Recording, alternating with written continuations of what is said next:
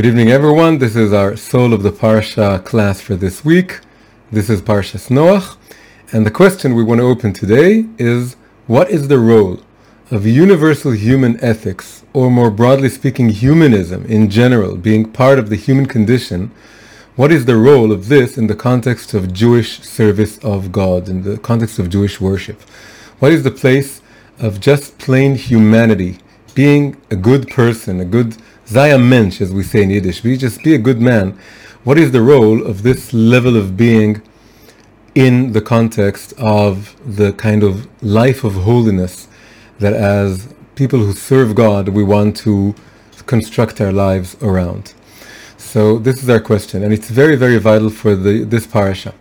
In a very deep sense, this parasha, Parshas Noach, which is located between the first parsha, which is all about the creation of the world and the first generations, and the third parsha, which is all about the coming of Abraham into the world and his journey into what is going to become Judaism. His Lech Lecha, go unto thee, which is really the beginning, him embarking on the Jewish journey, we can say. So in between these two parshot, we have Parshat Noach. And in a way we can say that what Noach is all about is about positing in between these the very creation of everything and the Jewish path. We have to construct the level or the ideal of the ideal human being. What does it mean to be just a righteous human being, regardless of nationality, regardless of affiliation, and even regardless of everything that Judaism stands for? It is like an introduction or a preface to what Judaism is all about. And it's there in the Torah for a very, very deep and important reason. We could have just jumped from Genesis which is just the introduction to everything, to life, the universe, and everything, from that to Abraham and the Jewish, vision and idea coming into the world. But we didn't. The Torah puts Noach in between. It's a very complex parasha, but when you look deeply into what it's all about, and we're going to look at the beginning and the end of it, and to see how they come together, you see it's about the, let's say, the strengths and weaknesses of the human ideal, of the humanistic ideal, of saying that humans are in the center of everything, that human wisdom and kindness and ethics and philosophy should be at the center of everything. This has a great merit to it. It also has certain dangers or faults to it. So this is what Parashat Noach in many ways is all about. So we said last week that this year we're going to focus every week specifically on the first segment of the parsha. Each parsha is divided into 7 segments, 7 aliyot or ascents, because when you read them on Shabbat in the synagogue at Shul, you go up to the stage, and that's where you read that segment of the parsha. So it's called 7 ascents. Of course, in a deeper way, each segment we ascend as we read it. So, but this year we're focusing on the first segment of each parsha. So we want to focus on the first segment of Noach. What is it all about? The first segment is about God being disillusioned with the world he has created. It was actually mentioned in the last few verses of Genesis as well. In the last few verses, we have God being saddened. It's a very powerful emotional image of God being saddened by what came about of his creation, seeing that humankind, is constantly thinking evil thoughts, and he's disappointed, and he wants to wipe it away. But Noach took favor in God's eyes. That was the end of Genesis. In the beginning of Noach, we're introduced again to Noach, and this idea is reiterated in different words. And the main word that repeats again and again is the word corruption. It actually appears 5 times just in the first segment. and it doesn't appear afterwards, as far as I can remember. Certainly not immediately afterwards. But in the first segment, which isn't very long, 5 times we have this notion that the earth is being corrupted, that humankind is corrupting its ways and is corrupting the earth itself. And in fact, that same root is used to refer to what God wants to do to the world. God wants to do to the world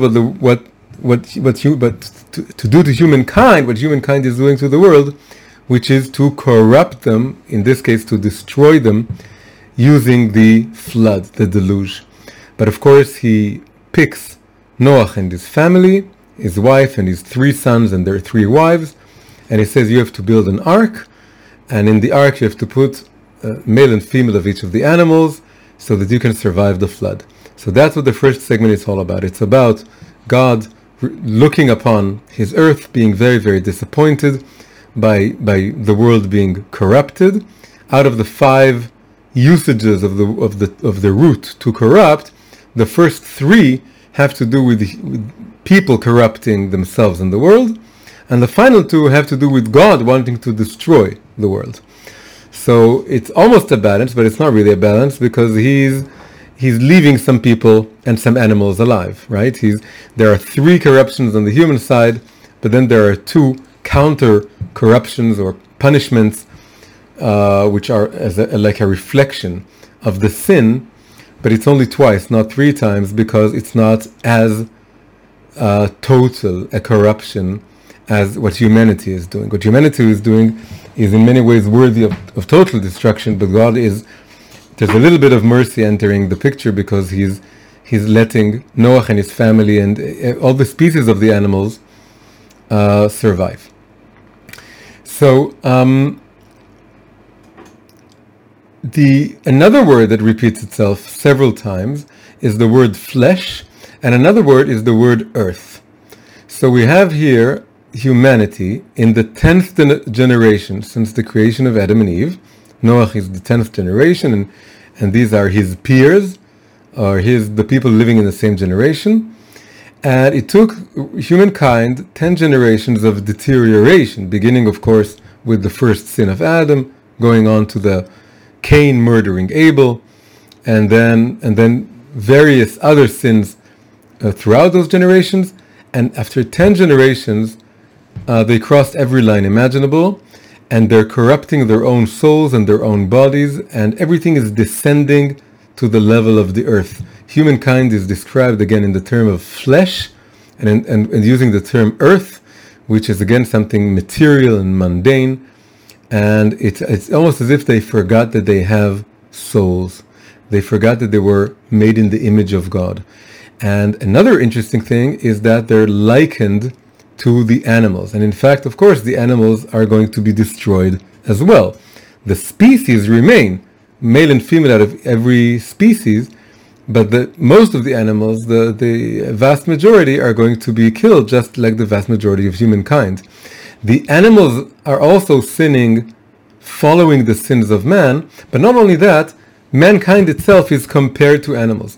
It's as if it's a kind of devolution, that humankind is ethically deteriorating to the point that they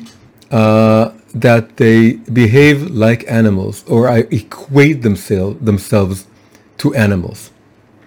So this is, of course, something extremely the worst thing we can imagine. In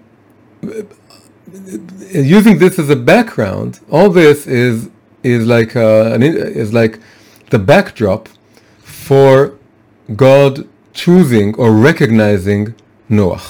Noah is different. Noah has preserved the memory that he is, as all people are, a son of God, made in God's image, and is a soul within a body, not just a body, is superior to the animals, is not just as many science books today call us, the human animal, right? Many books, scientific books, written in the late 19th and 20th centuries, refer to human beings as the human animal, but it's a very degrading term. And in a way, we can say it almost echoes eerily the generation of the flood, that they saw themselves as human animals. There was a famous book called The Naked Ape, written by a famous zoologist. And after writing many books about zoology, he wrote one book about anthropology, about human beings. And the title was The Naked Ape, right? The noun is ape, and the adjective is naked. It doesn't have a fur. The Naked Ape, a zoologist studying the human animal. And even recently I heard someone, there was this Zoom lectures that me and another person gave to high school students, and giving our own perspective on the topic of modesty, modest dress code. And it was very interesting kind of debate, meaning that I gave my position, he stated his position. But one of the things that he said there was extremely difficult for me to hear. He said something about that ultimately we should all be free and happy. And then he said something like, we are all Homo sapiens cubs or puppies. Gurei Homo sapiens. So we refer to us as, and we used Homo sapiens, which is man, the thinker, the thinking man. But then because he was using a scientific term, it was very easy for him to follow it up or to add to it cubs or puppies, as if we're just animals. So we're Homo sapien cubs. And I found it very, very hard to hear. And I think those kind of terms echo and in a way repeat the kind of atmosphere that the generation of the flood was all about. And we have to remember that the generation of the flood didn't come about in one moment. The whole idea that there are 10 generations leading up to the flood is symbolic of it being a gradual deterioration. In the generation of Cain or of Enosh, second, third generation, they did some bad things, but I assuming they didn't imagine that it's going to lead to such a radical deterioration that people see themselves as totally undistinct from animals. And the idea that there was no distinction is insinuated very, very clearly in the verses opening this parasha, in the verses of the first segment. So on this background, we have an exception to the rule. The exception to the rule is Noach. Noach is a remnant of what humankind was supposed to be. Someone who is a tzaddik tamim, a wholehearted, righteous person. And and the verse says that he was, and you read it from the Artful Translation, hang on, I have it here. He's described in the following terms. Noach was a righteous man. He was blameless. That's the article translation for tamim. We spoke about the word tamim a few weeks ago. He was blameless or innocent or wholehearted in his age or in his generation. And then it says, Noach walked with God. So we have this exceptional man, an exceptional man who's very radically different than everyone else. He's a righteous person. So there's a huge contrast to his generation. Now, famously, there are two completely opposite interpretations for this term that was used, that he was righteous in his generation. It wasn't necessary for the Torah to say those few words, or actually in Hebrew it's one word, bedorotav. Why add this, that he was righteous in his generation? It makes it seem that it was only in the context of his generation that he was righteous. So the two contradictory interpretations, and that's going to be, that's going to open our thought for this week. First interpretation is, he was only righteous in comparison to all the wicked people of his generation. But if you compare it few generations later to Abraham, then he wouldn't be considered righteous at all. In later generations, when we have these incredible religious, righteous people, if he would live in the future generation, a generation of righteous people, starting with Abraham onwards, he wouldn't be considered righteous at all. Only in comparison to his generation, he stood out. But today, or in the generation that has a lot of righteous people, we wouldn't consider him very righteous. Second, totally opposite interpretation.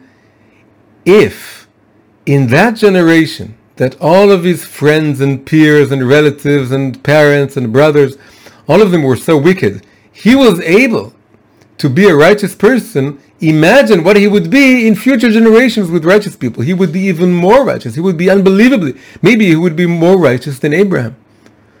It doesn't say that, but it's implied by this interpretation. If he was able to withstand the temptations of his generations and maintain his righteousness, imagine what kind of an amazing righteous person he would be if all of his friends and family and peers would be righteous as well. So this is a very interesting, it's in the very first, Rashi puts it in his interpretation for the very first verse of this parsha. So this is very, very interesting that we have this in the very beginning. Now, often we hear in Torah classes that people stress the first interpretation, but not so much the second one. They stress that he was righteous only in his generation, but then they make a very important point of contrasting Noach to Abraham. And there are several points of contrast, the most famous one being that Noach makes no effort to save other people. Whereas Abraham in his generation, learning about the destruction of Sodom and Gomorrah, does everything in his power to try and save some more people. He fails, but he tries. And Noach doesn't even try. So, and there are some more points of comparison. But what is neglected is the first version, the second interpretation. The interpretation according to which Noach is incredibly righteous by any standard. And the only reason he was, and actually we can say it doesn't really contradict, the only reason the two interpretations don't, according to the Zohar, both interpretations are true, and there is a way of reconciling them. We can say that in actuality, he was a so-so righteous person in compared to future righteous people. But the only reason for this was that was the education he received. But had he been born, or would he be reincarnated in another generation, or the same soul would live in a generation filled with righteous people, the same soul would shine with incredible light. So this duality is very, very vital to what this whole parsha is about. And we want to understand this duality, which is really the duality of, as I said in the introduction, of the humanistic ideal. The ideal that a righteous living in this world doesn't require religion, it doesn't require faith in God, it doesn't require Torah or commandments, it doesn't require sanctity, it doesn't require all the complexities of Jewish law. All you need to be in order to be a righteous man in this world is to be a good man, a good human being. And this view is, of course, we've all heard it. Many of us held to it. Many of us still hold on to it. And in many situations, it appears to be extremely convincing. We look at people who are extremely ethical, good-hearted, considerate, compassionate, and they're doing good to their societies and their environments, and they're not observant or religious in any way. And this, again, always poses the question, so what is the role of human ethics, universal human ethics, in the context of Jewish worship? Does it have any place? If it does have a place, why is it not enough? If it doesn't have a place, why is it mentioned in the Torah? If it has a particular place, what exactly is that particular place? Why is it necessary? And why is it also necessary to transcend it or to add something to it? So that's what we want to understand. So what really helps us is comparing this. We're dedicating this year to the first segment. It doesn't mean we can't refer to other segments. So comparing the first segment to the very final seventh segment, we have some very, very interesting things going on. So first, what are the two segments about? So the first one, again, describes how humanity has deteriorated and is now punishable, or is going to be punished by the flood. So it really describes what we call Dor HaMabul, the generation of the flood, the 10th generation that is sinning. Seventh and last segment, is dedicated to the Tower of Babel. Tower of Babel, that is also a special generation. This is called the Dor HaPalaga, the generation of the dispersion.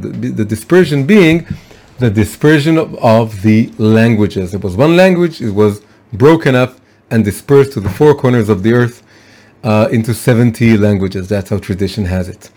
So these two segments really are like they bookend the parsha, and they're very much connected. And many times you can find in the Jewish sages, the sages referring to the generation of the flood and the generation of the dispersal, Dor HaMabul and Dor HaPalaga. And there are similarities to be found and contrasts to be found. The main contrast being that the punishment is absolutely different. The first punishment wipes out almost all of humankind. Second punishment, when the builders of the Tower of Babel are creating this huge tower that affronts heaven, or seems to be attacking or replacing heaven, or trying to replace God in some way, not a single drop of blood is shed. No one is killed. They're just, their language, their universal language is taken from them, and they're dispersed. It's a very different punishment, and yet these are considered as two archetypal, primordial sins, collective sins. We're not talking about the sin of Adam and Eve or the sin of Cain. These are generational sins. And in Chazal, in the Ethics of the Fathers, they talk about there being 10 generations from Adam to Noach, and then 10 generations from Noach to Abraham. And so these two sins are emblematic of these two groups of generations, or sets of generations. The first 10 generations culminate in the generation of the flood. Second 10 generations, they don't culminate in the Tower of Babel, but the Tower of Babel is the main event going on there. Now, there are some more interesting things going on comparing those two segments. If we look, one of the keys for opening up the Kabbalistic level, unlocking the Kabbalistic meaning of any given portion of the Torah, is looking for God's name or names, and to see exactly which name is being mentioned and which names are not being mentioned. And in this case, we have something very beautiful. There are 7 main holy names for God that are, when written down, can't be erased, and you have to bury them, and you can't utter them unless you're referring to a full verse. The holiest one you can't utter in any circumstances. But the main two that the Torah uses, the first is the name Havaya, the Tetragrammaton, the 4-letter name, the most holy name, also the highest name referring to the essence of godliness. And the second name is, of course, Elokim, right? It's written with a hey, with an H, but we pronounce it with a K. As I said, because we can't pronounce it outside of saying a blessing or a verse. So these are the two main names. So famously, what do they stand for? So the name Havaya stands for God's attribute of mercy, and the name Elokim stands for God's attribute of judgment. Elokim, now we can use the word with a hey. Elohim is also a word referring to human, flesh and blood, judges. Judges in a court are called in the Torah Elohim. So it's the attribute of judgment. Judgment means you have a law, and the law is very clear about something, and it has boundaries and limitations, and of course there are consequences. If you do good, you get a reward. If you do bad, you get a punishment. So Elokim is the name of judgment, and it refers also many, many times to the laws of nature and the laws of rationality or reason, because judges have to be reasonable. They have to use their sense of logic and thought and rational thought. So Elokim stands for the laws of nature and for reason and for judgment or passing judgment in general. And the name Havaya refers to the attribute of mercy. Mercy is the ability, God's ability. It's a higher name, a deeper name. It's referred to as being enclosed within the name Elokim. There's an important verse which says, Shemesh umagen Havaya Elokim. The way the sun relates to its it's something that envelops it. In ancient science, the idea was that the sun is enveloped by some sort of case, which diminishes its light.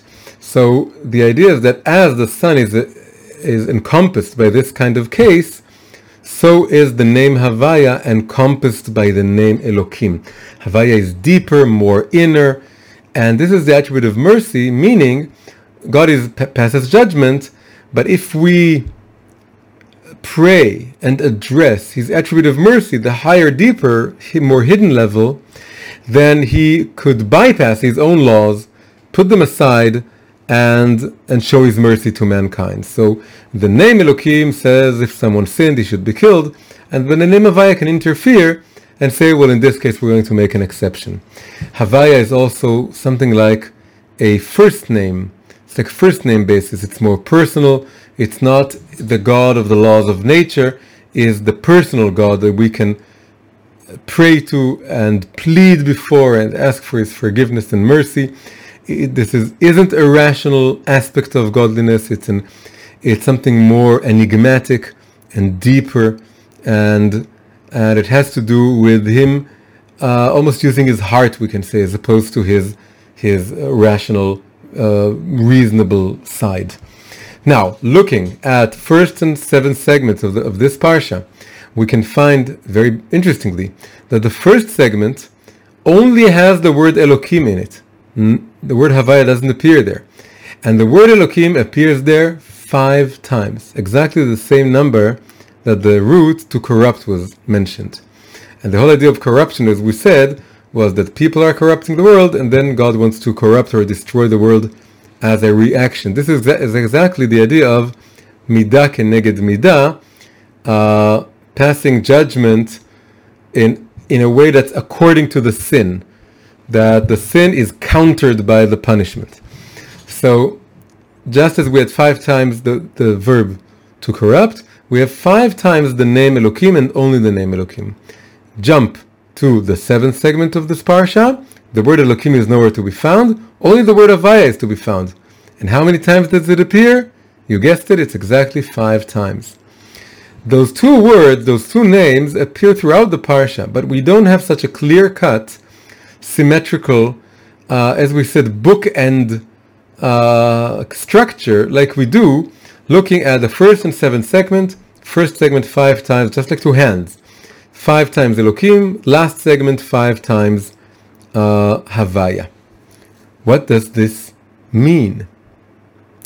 So we can say the following. We can say that the generation of the flood that corrupted its ways, that became like animals, that compared themselves to animals, they were indistinguishable from animals, that only became flesh and blood and forgot that they were created in the image of God. How do we say image of God? Tselem Elokim. They sinned, the generation of the flood sinned specifically, not just against God in general, but their sin was against the attribute of Elokim in particular. They didn't even get to Havaya. They didn't even dream about Havaya or try to even imagine what it means. They were all about worshipping nature and physicality and materiality and the body and the body's desires. When you just worship nature, you don't see any version, any level, any attribute, any name of God. So then the lower aspect of God, the more revealed aspect of God, the rational ruler, the just judge that passes judgment on humankind, even that level is sinned against because they completely forgot God altogether. So the first generation rebels against the notion of Elokim, and it creates a world with no law and order. Everything it's a state of anarchy and debauchery, and absolutely no boundaries. They didn't even have any human judges that could be called by the same name, Elohim. It was just a state of total anarchy, a war of all against all, as many philosophers refer to this kind of primordial state of mankind. Noach, of course, is different. Noach sanctifies the name Elokim by remembering that he was created in the image of God, and by following God's law to the letter of the law. He told him build an ark, he builds an ark. He told him go inside, he told him take the animals. He doesn't argue. He doesn't ask maybe some other people should join. You don't argue with the judge. The judge passes judgment, and Noach is very follows this line very, very carefully, very straightforwardly. So Noach builds the ark, and in a way saves the name Elokim and sanctifies the name Elokim, and therefore survives the flood and creates a whole generation of God-fearing people, but Davka Elokim-fearing people, not necessarily Havaya-fearing people.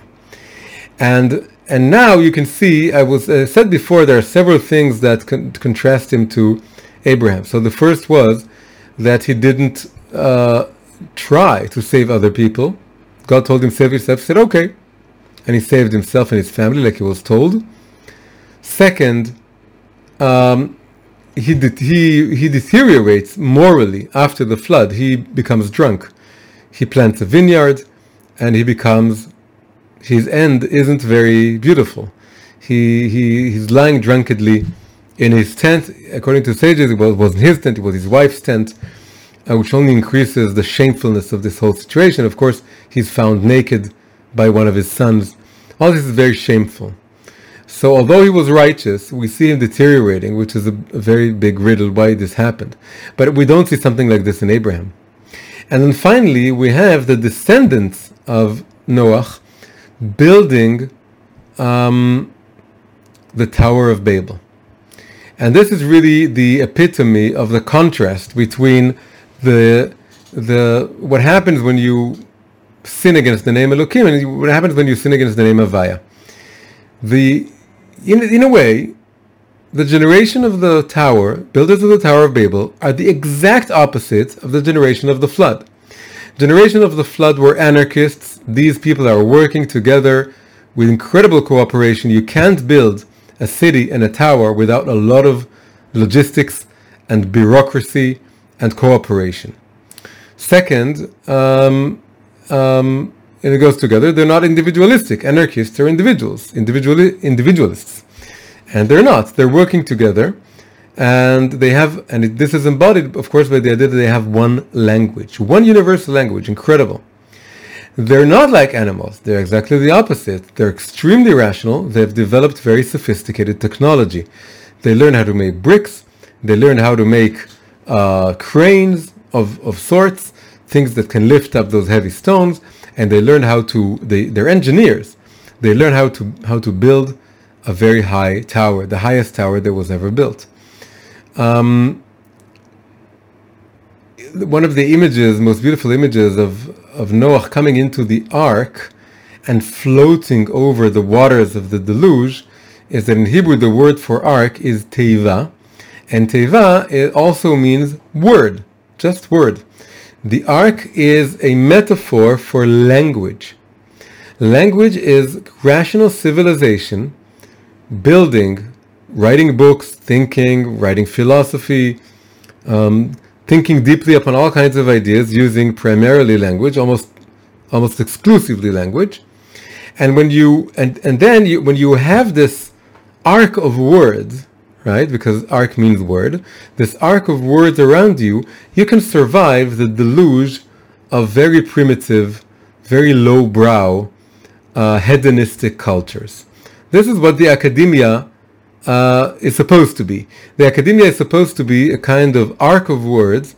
Most of the world is dealing with surviving or just having fun or giving a lot of room to the lower, let's say, faculties of the human psyche, whereas what was previously the monasteries in Christianity or the Bet Midrash in Judaism, and now in the Western world, it's the academia again. Supposed to be. It's a big question whether it's living up to its ideal.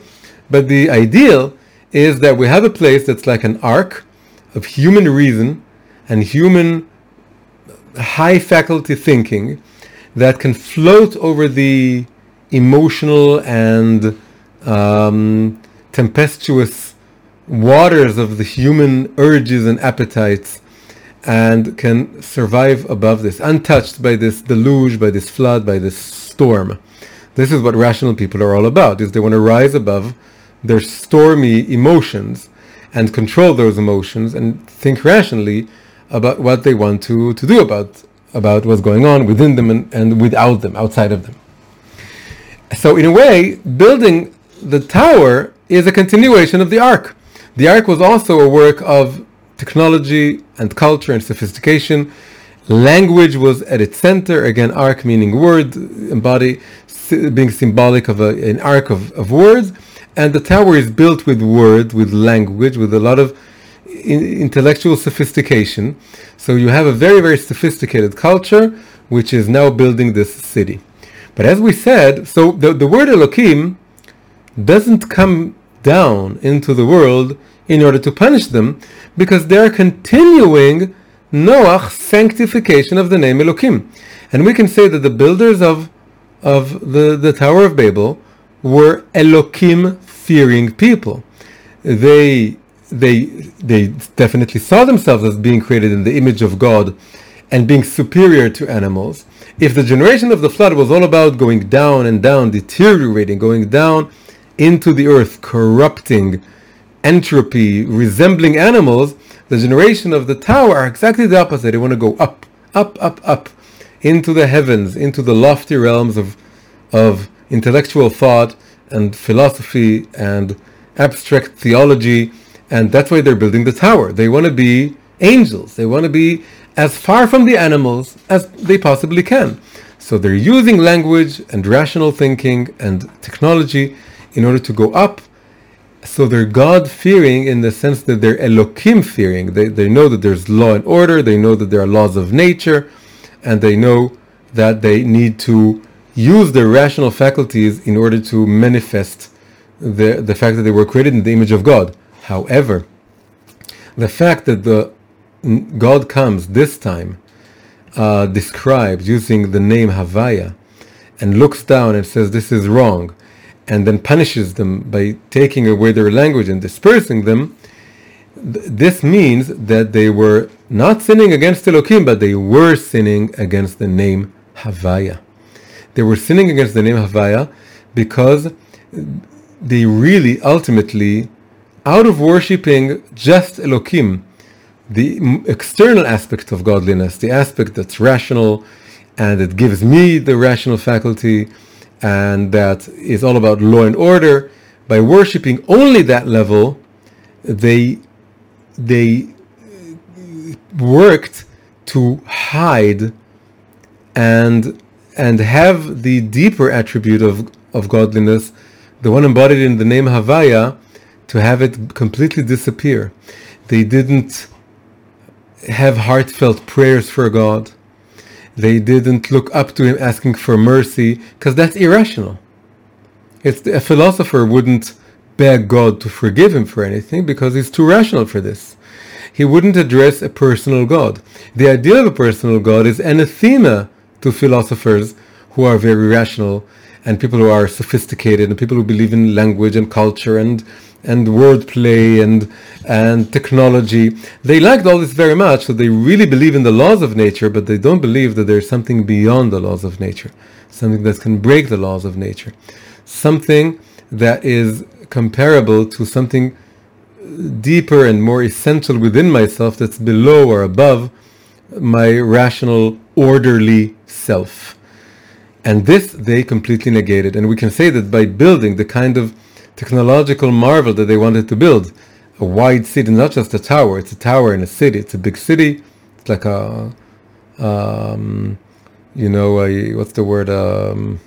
metropolis, a big metropolis city, metropolitan, and also a very, very high tower. All this is to fill the entire space of the world with human creation, like going into New York or any other major city. It's like going into the city and the Tower of Babel in a way, that you see everything is man-made, and man is showing off his incredible capabilities that are all God-given, but it's not you don't feel that it's God-given, because nothing in the architecture or the atmosphere or the culture or the language or the plays on Broadway or the books in the Barnes and Noble's bookstore, whatever it is, they hardly any of them reflect this kind of acknowledgement that we have all this incredible technology and culture and sophisticated philosophies and ideas. We have all of this because it was given to us by God. This is a place that manifests God and man's creative power and his power to build this incredible worlds and cities and buildings, but it hides the personal, deeper aspects of God, the God that we need, not just the God that we think about, that we can, philosophize about, but the God that we pray to, the God that we need, the God that we break down before when we are standing before the senselessness of a tragedy, or before the prospect of our own death, or before our sinful selves when we sin. So all this it has to do with the name Havaya. Noach sanctified the name Elokim, and this passed on to his descendants, who took the idea of the ark and expanded it to build a whole city and a whole tower. But all these generations worked against or served to hide and disclose the name Havaya, the deeper, more soulful, more personal, more irrational aspect of godliness. All this was missing, and this tells us something about what we asked in the very beginning.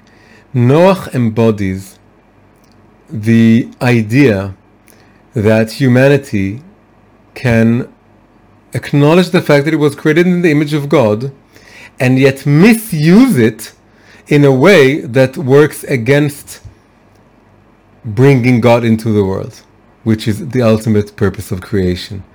It can be used in a way, on the one hand, when compared to cultures resembling the generation of the flood, corrupt cultures, low cultures, hedonistic, decadent cultures that are all about just the physical aspect of humankind. When compared to that, it's incredibly important. It's a righteous person. It shines with incredible light, and we can imagine that everyone can, God forbid, but everyone can just fade away or disappear, just like they went in the flood, and someone who is connected to this kind of human universal ethics would stand tall above them, and he would justify all of mankind. This is an incredible description. Again, going back to the interpretation, that he was truly a righteous person. So, but it's only compared to an extent to that generation, but the same person, the same philosophy, the same kind of worldview, when compared to the higher ideal of believing in a personal God that you face on a very personal level right now, and you don't have all the philosophical, theological answers, and you can't build another building or build another book of philosophy. It would only hide away the very existential, personal contact and confrontation that looks straight into your heart that you get when you think about the Havaya aspect of God, not the Elokim aspect of God. And when compared to this, Noach and the human technological intellectual marvels that he symbolizes, they become something negative. They become something that is actually a stumbling block when we want to get to this kind of deeper connection to God. So of course there's a huge lesson to be learned here for our own lives.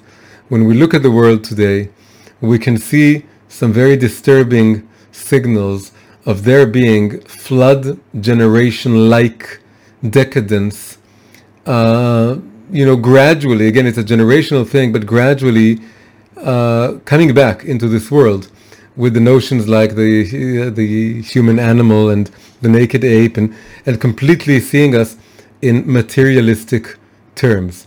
That is, this only matter exists. And from generation to generation, it becomes worse, because the new generation is being raised according to these, this way of thinking and these images. So looking at this, we need to identify that we need to be able to rise above the stormy waters of these urges and passions, and to build an ark of words that can float above this. But then we also have to remember that building this, being able to sit down with a serious book and study it, and be rational, and not just let ourselves sink into this lowly kind of culture. We also have to remember that it's not enough, and that this very level of human rational higher faculty thinking is also detrimental to what really we need to be focusing on, the highest level, the deepest level, which is the level of standing in a way without all our knowledge and all our sophistication and all our high language and all our high concepts, and just be very, very simple, in a way no higher, no better than an animal.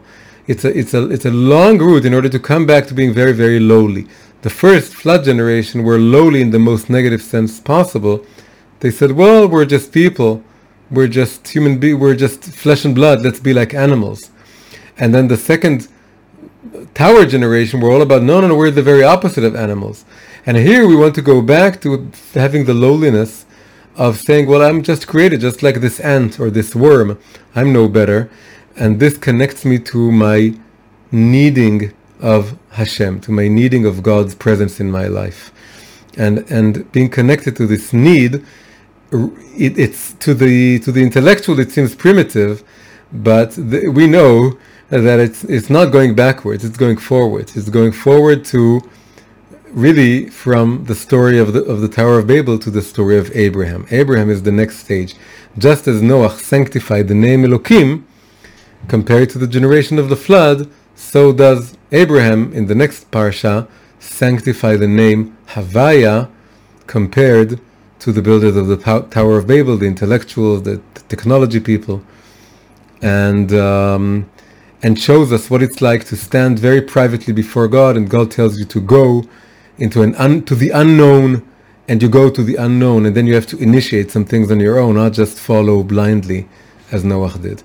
So this is our thought for this week, and are looking at Noah and what he represents between Adam and his descendants, and between Abraham and his descendants.